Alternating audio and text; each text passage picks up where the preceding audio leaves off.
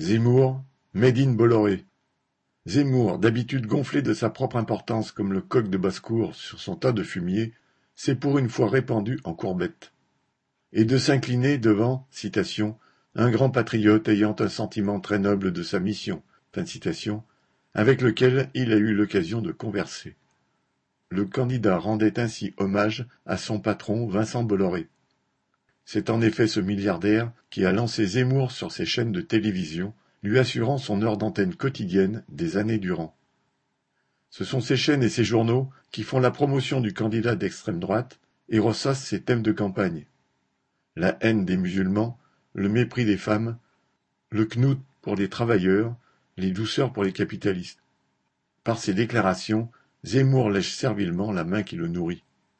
En effet, M. Zemmour a travaillé pour moi, laisse tomber dédaigneusement Bolloré, peu sensible aux flatteries du petit personnel. Mais, ajoute le milliardaire, on ne savait pas à ce moment-là qu'il serait président de la République. Bolloré croit donc dur comme fer aux chances de sa créature.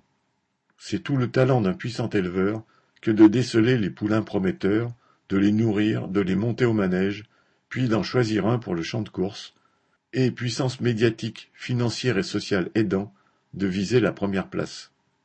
Quel que soit le résultat final de l'élection, la campagne de Zemmour peut toujours servir comme élément de division entre les travailleurs et fournir une occasion quotidienne de répandre les idées réactionnaires, le brouillard obscurantiste, les préjugés les plus néfastes.